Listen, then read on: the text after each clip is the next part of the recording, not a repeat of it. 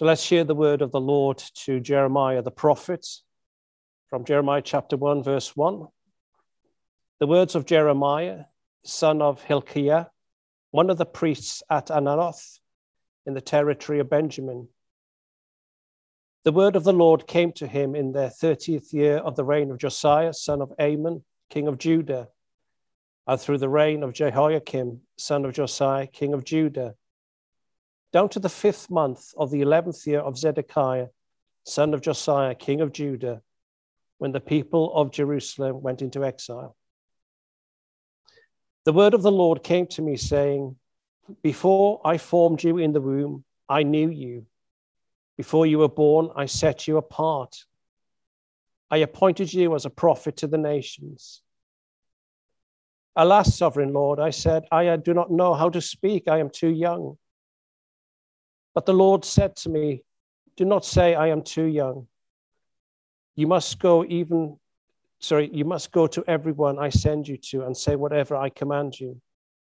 Do not be afraid of them, for I am with you and will rescue you, declares the Lord. Then the Lord reached out his hand and touched my mouth and said to me, I have put my words in your mouth. See, today I point you over the nations and kingdoms to uproot and tear down, to destroy and overthrow, to build and to plant. The word of the Lord came to me. What do you see, Jeremiah? I see the branch of an almond tree, I replied. The Lord said to me, you have seen correctly, for I am watching to see that my word is fulfilled. The word of the Lord came to me again. What do you see? I see a pot that is boiling. I answered, it is tilting towards us from the north. The Lord said to me, from the north, disaster will be poured out on all who live in the land. I am about to summon all the peoples of the northern kingdoms, declares the Lord. Their kings will come and set up their thrones in the entrance of the gates of Jerusalem. They will come against all her surrounding walls and against all the towns of Judah. I will pronounce my judgments on my people because of their wickedness in forsaking me, in burning incense to other gods and worshipping what their hands have made. Get yourself ready, stand up and say to them whatever I command you. Do not be terrified by them, or I will terrify you before them. Today, I have made you a fortified city, an iron pillar and a bronze wall to stand against the whole land, against the kings of Judah, its officials, its priests, and the people of the land. They will fight against you, but you will not overcome you, for I am with you and will rescue you, declares the Lord. And then chapter 7 and verse 12 to 29. Go now to the place in Shiloh where I first made a dwelling for my name, and see what I did to it because of the wickedness of my people Israel. While you are doing all these things, declares the Lord, I spoke to you again and again, but you did not listen. I called you, but you did not answer. Therefore, what I did to Shiloh, I will now do to the house that bears my name, the temple you trust in, the place I give to you and to your ancestors. I will thrust you from my presence, just as I did all your fellow Israelites, the people of Ephraim. So do not pray for this people, nor offer any plea or petition for them. Do not plead with me, for I will not listen to you. Do you not see what they are doing in the towns of Judah and in the streets of Jerusalem? The children gather wood, the fathers light the fire, the women knead the dough and make cakes to offer to the Queen of Heaven. They pour out drink offerings to other gods to arouse my anger. But am I the one they are provoking, declares the Lord? Are they not rather harming themselves to their own shame? Therefore, this is what the sovereign Lord says. My anger and my wrath will be poured out on this place, on man and beast, on the trees of the field and on the crops of the land, and it will burn and not be quenched. This is what the Lord Almighty, the God of Israel, says. Go ahead, add your burnt offerings to your other sacrifices, and eat the meat yourselves. For when I brought your ancestors out of Egypt and spoke to them, I did not just give them commands about burnt offerings and sacrifices, but I gave them this command: obey me, and I will be your God, and you will be my people. Walk in obedience to all I have commanded you, that it may go well with you. But they did not listen or pay attention. Instead, they followed the stubborn inclinations of their evil hearts. They went backward and not forward. From the time your ancestors left Egypt until now, day after day, again and again, I sent you my servants, the prophets.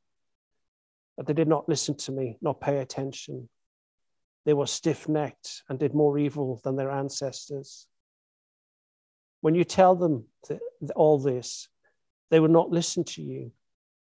When you call to them, they will not answer. Therefore say to them, this is the nation that has not obeyed the Lord its God, nor responded to correction.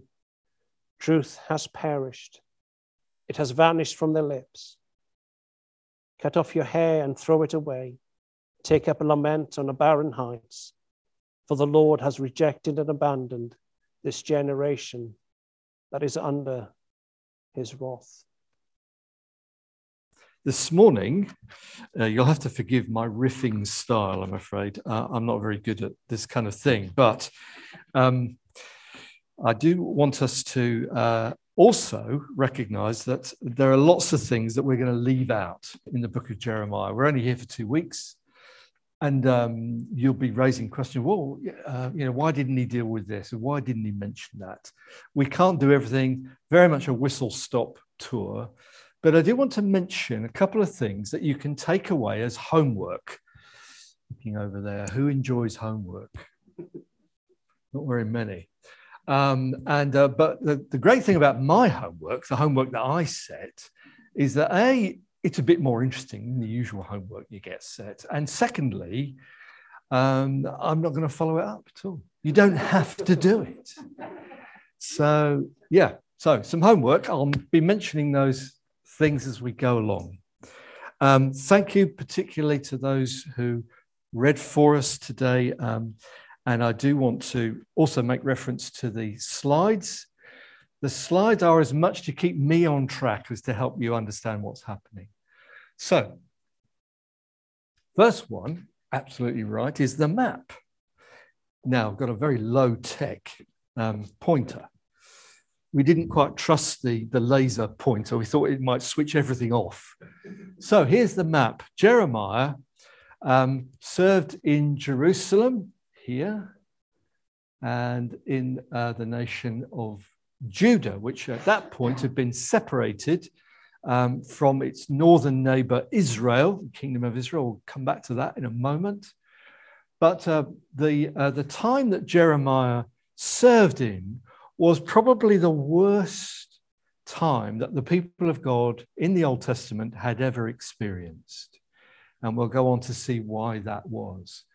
And the political situation at that time is important for us to recognize. As you read the book of Jeremiah, you will find that he's no fan of the kingdom of Babylon, the empire of Babylon. But from time to time, he keeps saying to the leadership of Judah, look, you need to make peace with this kingdom of Babylon, because otherwise they're going to come and destroy us all.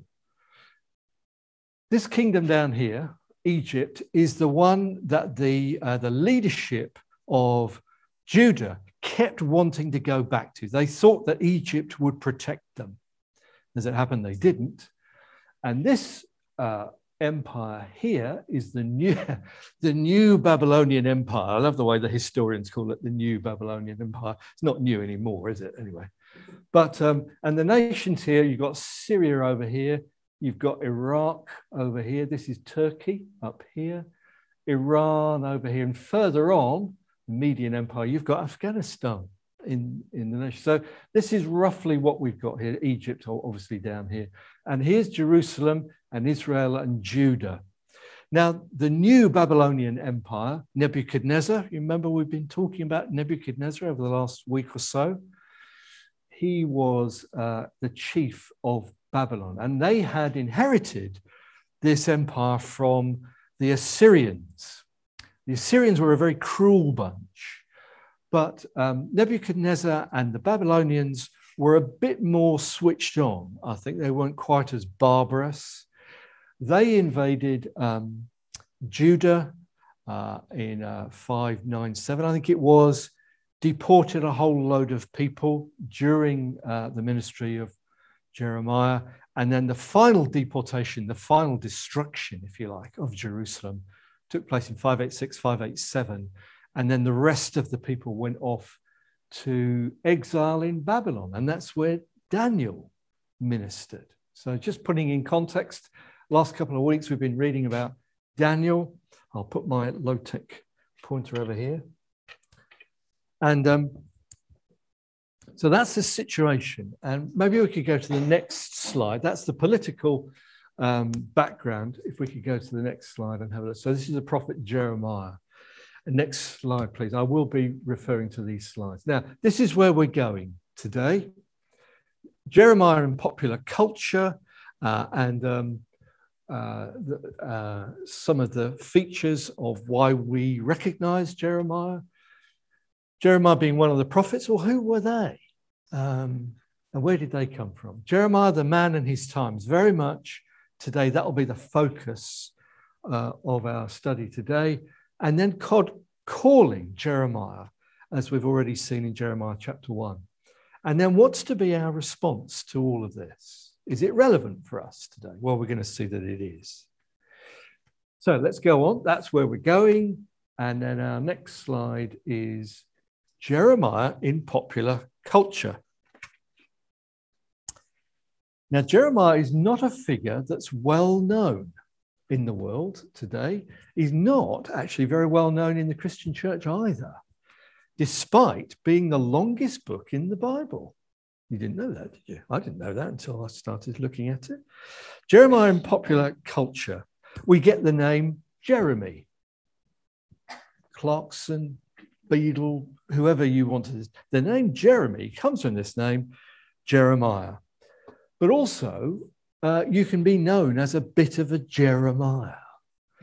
And that is somebody who is a pessimist, who takes a bleak outlook. Eeyore in A.A. Milne land, and also the Marshwiggle. Here's a piece of homework for you. What was the name? You don't have to tell me now. What was the name of the Marshwiggle in The Silver Chair by C.S. Lewis? Looking at you, Grace. So the next thing is a Jeremiah verse. This is something I didn't know until this week. Those of you who are fans of poetry, did you know this, that there is actually a poetic structure called a Jeremiad? And a Jeremiad is a literary work or speech expressing a bitter lament or a righteous prophecy of doom. So this is not going to be the brightest sermon you've ever heard today. But, and also going on, popular culture, Leonard Bernstein's First Symphony. I'm a great fan of Leonard Bernstein, probably the greatest conductor in the 20th century, but he was also a great composer. West Side Story, you'll all have heard of that, at least if you're my age. Leonard Bernstein wrote 2 symphonies, and the first was called Jeremiah. Piece of homework for you. Go home, find it, listen to the first 2 minutes on YouTube. See if it lowers your mood or heightens it. See what you think about that one. Did you know that there are 40 quotations from the book of Jeremiah in the New Testament? No, I didn't know that. Jeremiah is one of these foundational books of the Old Testament. I'm tempted to say that if you don't understand the book of Jeremiah, you don't understand the Old Testament. The Old Testament is a story of failure. we're coming towards the end of Old Testament history here. And it's a story of failure. And it feels as though the Old Testament kind of fizzles out. We'll see how that happens in a moment.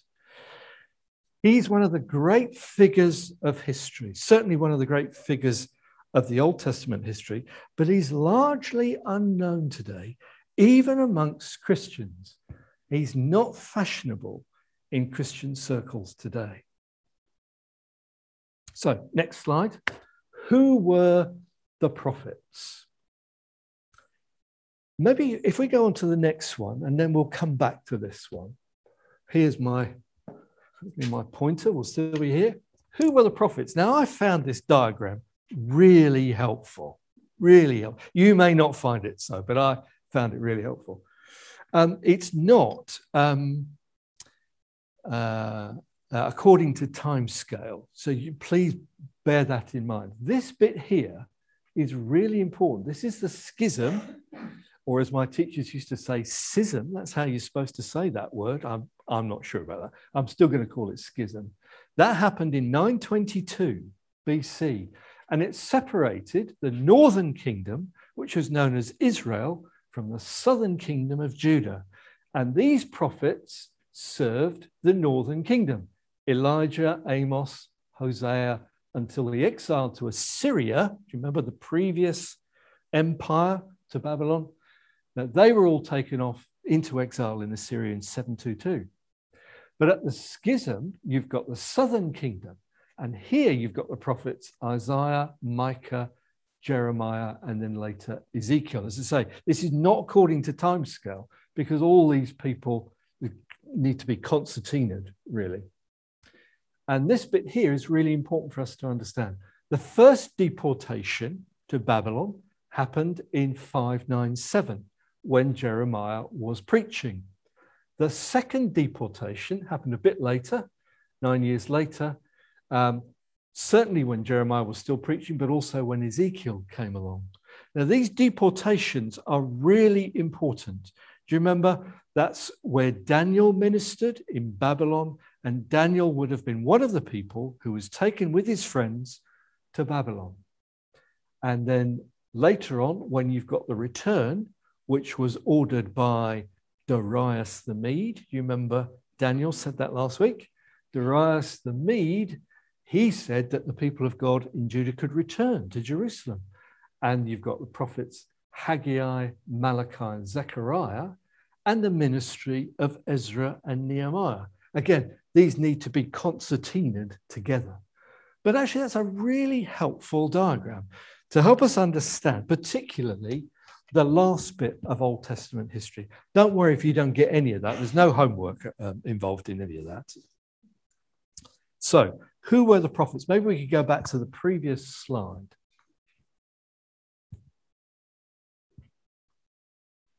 So, the original prophet in the Old Testament was Moses, of course. But these prophets that I've just mentioned, Haggai, Malachi, Isaiah, Jeremiah, and so on, were mainly active in the 8th and 6th centuries BC, 722, 587, and so on. They were mainly active during that period because the failures of the Old Testament people of God were starting to be more and more obvious. And although you've got one or two good kings, Josiah and so on, you've got a lot of bad kings. You can read about them in 1 Kings and 2 Kings. And these prophets are often referred to as being in schools of the prophets. Now, what I've read and what I suppose is that the prophets during that time were largely paid for through the central budgeting of the king. And when you understand the role of prophets, you need to also understand the role of priests and kings. The king's top dog, and then the priests handle the religious side of the Old Testament people of God, and the prophets are talking directly from God to the people of God. And they are sometimes referred to as being in school. They're organized together. Now, I think that they were like prophet universities. paid for by central budgeting, and they churned out prophets. And what we sometimes have is false prophets, not always faithful to God. And we're going to be hearing a bit more about that next week. So some of them are not always faithful to God, and they're giving the wrong message. They are false prophets. But the faithful prophets seem to be few and far between, certainly the minority, and they're often rejected and persecuted. We'll hear a bit more about that next week and what happened to Jeremiah. And the role of the prophet is to identify and rebuke the sin of the people of God, to call Israel, Judah back to God, and pronouncing judgment and looking forward to future salvation and to Messiah. You might want to write that last one down. That's really important, what their role was. They identified and rebuked sin. They called the people of God back to him. They pronounced judgment, and they look forward to better times, to future salvation, and to the coming of Messiah. That's their role. So, Jeremiah, the man and his times. Thank you. So Jeremiah chapter 1, the call comes in the 13th year of Josiah's reign. Josiah was a good king. Do you remember that lovely story of where they're cleaning out the temple and they find this old scroll? When I was about 13, I was in the church in Send, little church in Send. You may know it. It's a little chapel that used to be called Cartbridge Chapel. And we had to renovate it. It had been used by the scout group for years and years and had gone into disrepair. And we had to clean out everything. And what we found were old Bibles and so on. And what we did find one time was a collection box for the ministry of David Livingstone. And in a way, it was sad because here was a church who had been a gospel-believing, gospel-preaching church, and it had faded away. And now we were a new church coming in, seeking to renovate this temple, if you like, and we found this collection box. It took you back. That's what happened with Josiah. He ordered reforms, and they cleaned out the temple, and they found the scroll of the Torah. And it was great times. So Josiah was a reforming, a good king. Didn't quite go far enough and couldn't speak into the hearts of God's people. He was a young king, and Jeremiah was a contemporary of Josiah. They grew up together and probably knew each other. Now, if you translate Jeremiah chapter 1 in a certain way, which I think is probably the correct way, you will find that Jeremiah was probably a teenager when he received this call. The call came to him in the 13th year of Josiah. He was probably a teenager, may even have been as young as 13. Worth thinking about that God loves to deal with teenagers. He loves to deal with young people. In fact, sometimes I think he loves to deal with young people more than he loves to deal with old people. Anyway, Jeremiah served for 40 years under 5 kings. Some of them are mentioned here. 1 or 2 of them only served for 3 months, so they're not mentioned.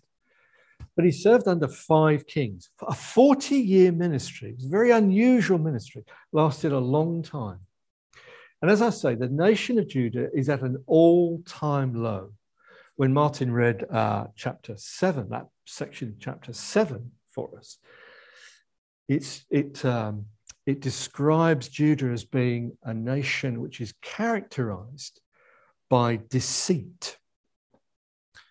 And people were fraudulent and they didn't look after each other. Things had got so bad that at the instigation of the false prophets and teachers, the nation has been offering child sacrifice to Baal and to Moloch. How they would do it, I don't want to be too graphic, but I don't want to frighten anybody, but this is what they did. This really happened. You would take your 2 or 3 year old down to the valley of Hinnom. The false prophets would be there with their priests. You would give your 2 or 3 year olds, this is unspeakable. Hand your child over to the priests. They would heat up the bronze image, and it had arms that swiveled like this. They tie the child to the image chest, heat up the arms, and the arms would come across and kill the child. That's how low things had got in the nation of Judah at that time. And Jeremiah, speaking into that situation, chapter 7, or at least God speaking to Jeremiah in the context of chapter 7 there, things had never been as bad. They were really awful. The nation was characterized by greed, the practice of deceit, and the religious leaders are deceiving the people into thinking that they're okay. Now, we want to be careful at this point because I don't want to draw direct parallels between the nation at that time and our own nation. If you start going down that road, you get into all sorts of difficulties. However, it is not beyond the realms of possibility that a parallel could be drawn between the nation of Judah and the things that happen in our own country at this time. I just need to mention the practice of abortion. So, at this time, what God is saying to Jeremiah in chapter 1 is that he has had enough. The promises and the warnings that he'd given in Deuteronomy chapter 28, before the nation went into Israel itself, and he'd given them the promised land, the land that was going to be flowing with milk and honey. He said, if you obey me, I will bless you.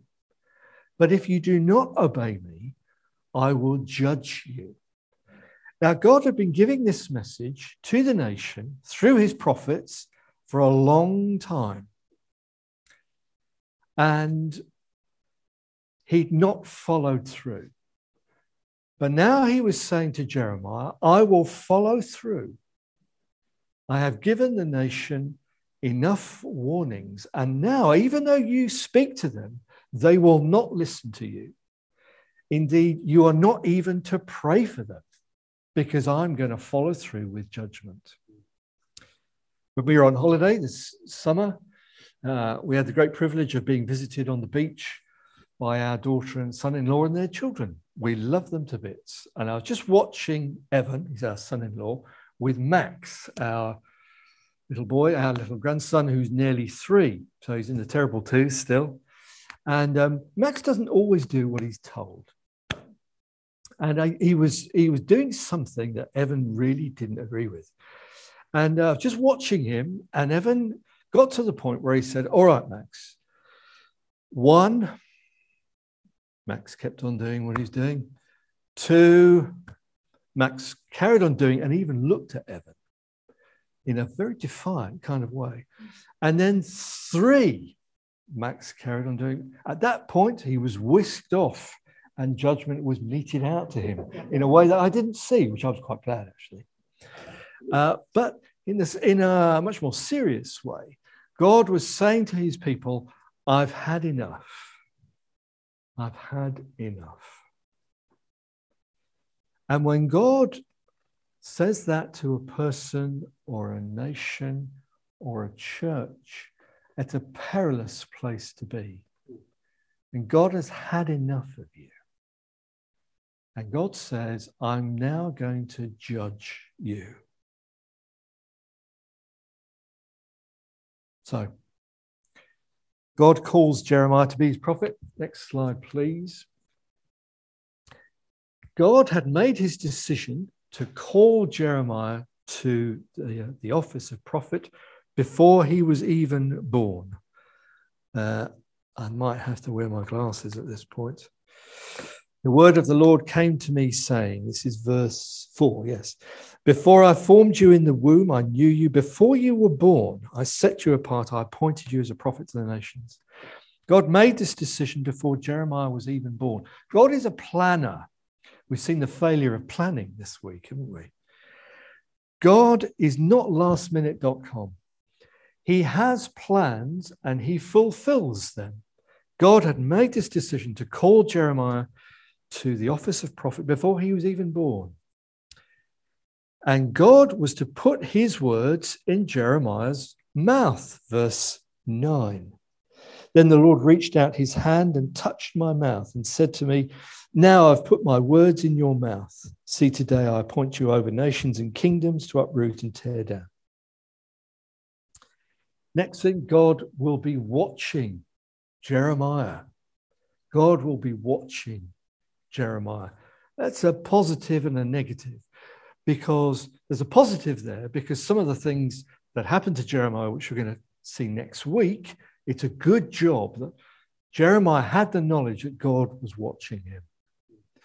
There's also a negative side, isn't there? God is watching to see that Jeremiah will carry through the office to which God has called him.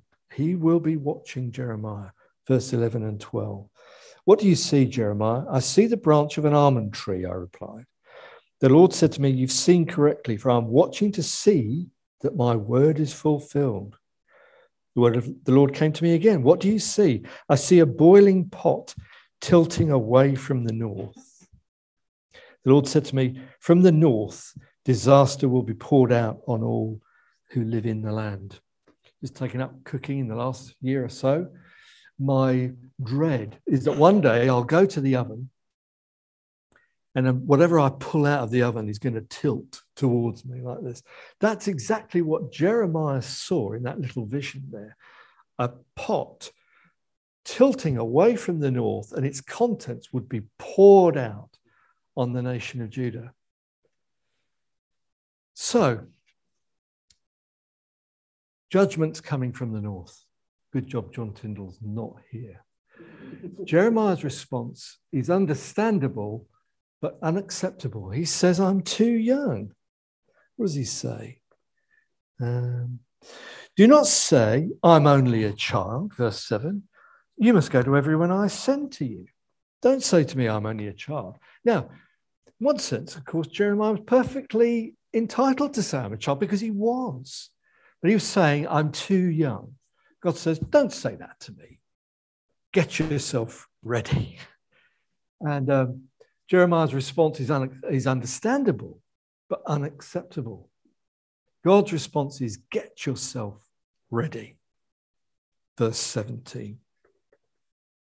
What a privilege it is as a church. This is just a slight aside and to encourage Dave. What a privilege we have to help Dave get ready for the ministry. Isn't that terrific? I hope you see that when God said to Jeremiah, get yourself ready, he says that to pastors and teachers throughout the land, throughout the world. Get yourself ready. It's not something that you immediately take up and go out and start preaching. You need to get yourself ready. And as a church, it's a privilege to help Dave get ready for future ministry. So, in summary, verse 7, this is what Jeremiah is to do. Don't say I'm only a child. You must go to everyone I send you to and say whatever I command you. Do not be afraid of them, for I am with you and will rescue you, declares the Lord. When God says to Jeremiah, I will rescue you, he's not saying, I will rescue you from these things. I will rescue you in the difficulties that you face. One of the EK leaders has just appeared, so I'm going to have to speak up and get on with it. We're nearly there, you'll be glad to know. But God promises to be with Jeremiah and protect him. Verses 18 and 19. Don't be terrified by them. Right, what's to be our response? And I want us to notice the relevance of this question to us as a church, but also as individuals. We're to pray to the Lord of the harvest that God will raise up small p prophets. That's what the Lord Jesus said to his disciples. The fields are white under harvest. Pray the Lord of the harvest that he will raise up workers for his field. In the same way that God called Jeremiah, we pray that God will raise up those who will preach his word. because that is what God deals in. We are depressed by the political situation in the world. We've seen on our TV screens this week the collapse of Afghanistan, the terrible things happening in Haiti. What's God's response to that? God's response to that is to raise up small p prophets. God will be with us as we declare God's message. That's the message God gave to Jeremiah. I will be with you. Do not be afraid of them. It's the same message to us as a church and to you as individuals, as you seek to win the hearts and minds of those around you who are not converted. God will be with you as you declare his message. And our judgment is to be, our message is to be one of judgment and hope. God is going to judge the world one day, and that day will be fearful, terrible, and catastrophic. I do want you to indulge me just for a moment. Can we go on 2 slides, please? Yeah, maybe the next one first. Yeah, this one. You can't see them very well, but these are the 2 paintings of a triptych. More homework, you can go and look up that word. It's a series of 3. Triptych by a famous painter who's not very well known anymore, called John Martin. Go to the Tate Gallery website, see what you can find out about John Martin.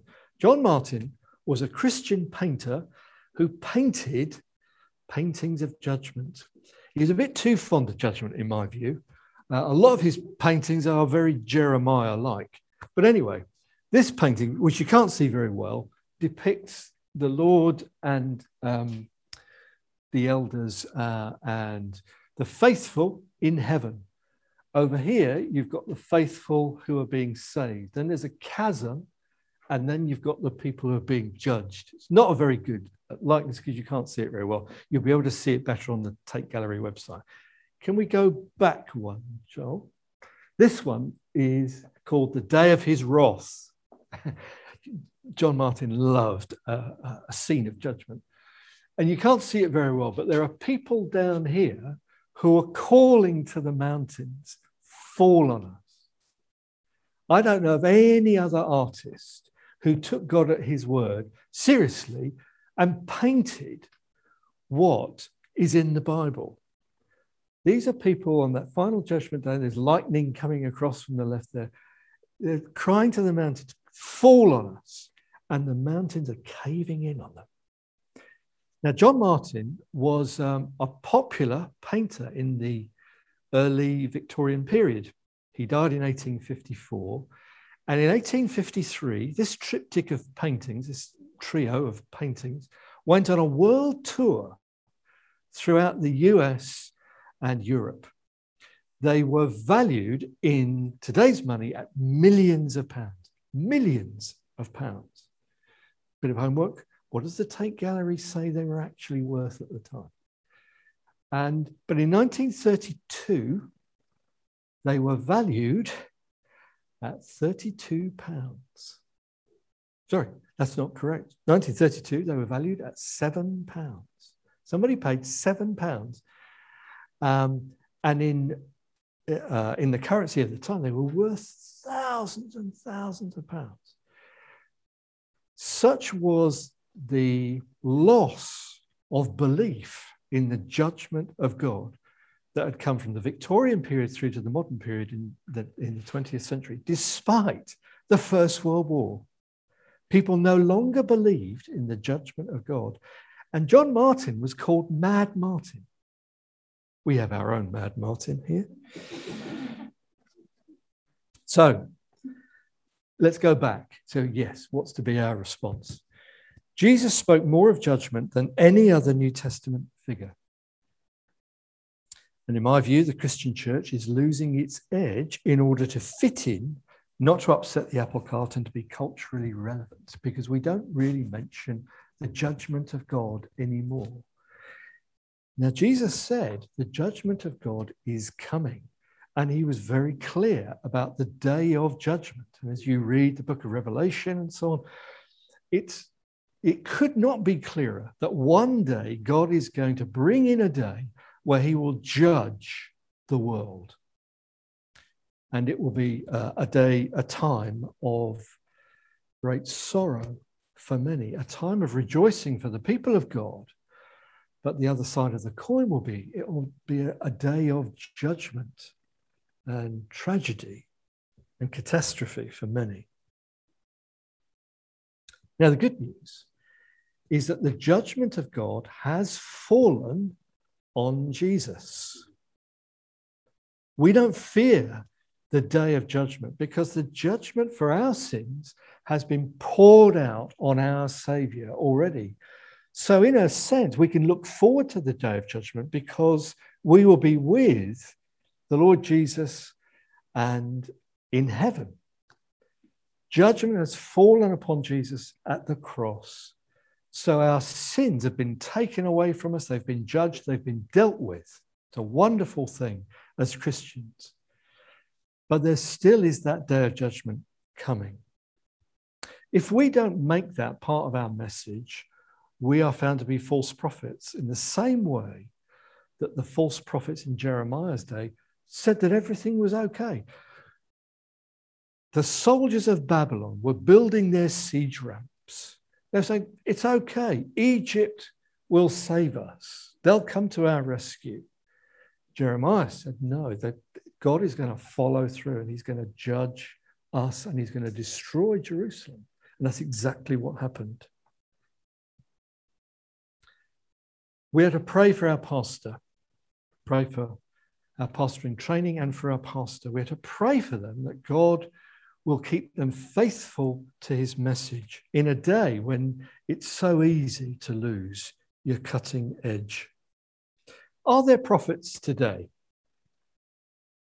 I'm inclined to think that there may be small p prophets that God raises up from time to time in a particular time. If you look on YouTube, a bit of homework as there again, but you don't have to do this one. In fact, I recommend that you don't. But if you look at prophets on YouTube today, you will find that they're more interested in American politics than they are in the gospel. It's a tragedy to see people who are claiming to be Christian prophets who've lost their way and have become false prophets. So let's go on to the picture of the first picture of the Mars bar. So if I was to ask Thomas Napper, he would know immediately what that picture is. It's a picture of a Mars bar wrapper. Very important we understand that. Because when you take a Mars bar, you rip off the top or whatever you do, you take down the middle but what do you do with the wrapper? You throw it away. You don't take it up to your bedroom and add it to your collection of Mars bars wrappers, do you? You take off the wrapper, you look at the Mars bar, and you throw the wrapper away. Now, in a funny kind of way, maybe we could go on to that last one, Joel. There's the Mars bar. That's what you're after, isn't it? That's the one. So in a very basic kind of way, this is how we understand that what Jesus has done is he has done away with the office of prophet. He's fulfilled it. So the wrapper has gone. The office has gone. The Lord Jesus has come. He's fulfilled the offices of prophet, priest, and king. He is our prophet. Hebrews chapter 1 says that in these last days, God has spoken to us by his Son. No more prophets. We don't acknowledge Muhammad. We acknowledge Jesus as the final big P prophet. And he's the real thing. The wrapper has gone. Something to be very grateful for. We're going to be looking next week at more of what Jeremiah went through. But let's praise God that we have had the final big P prophet. He is our Saviour. God's judgment fell upon him. And now we wait until we join him in heaven.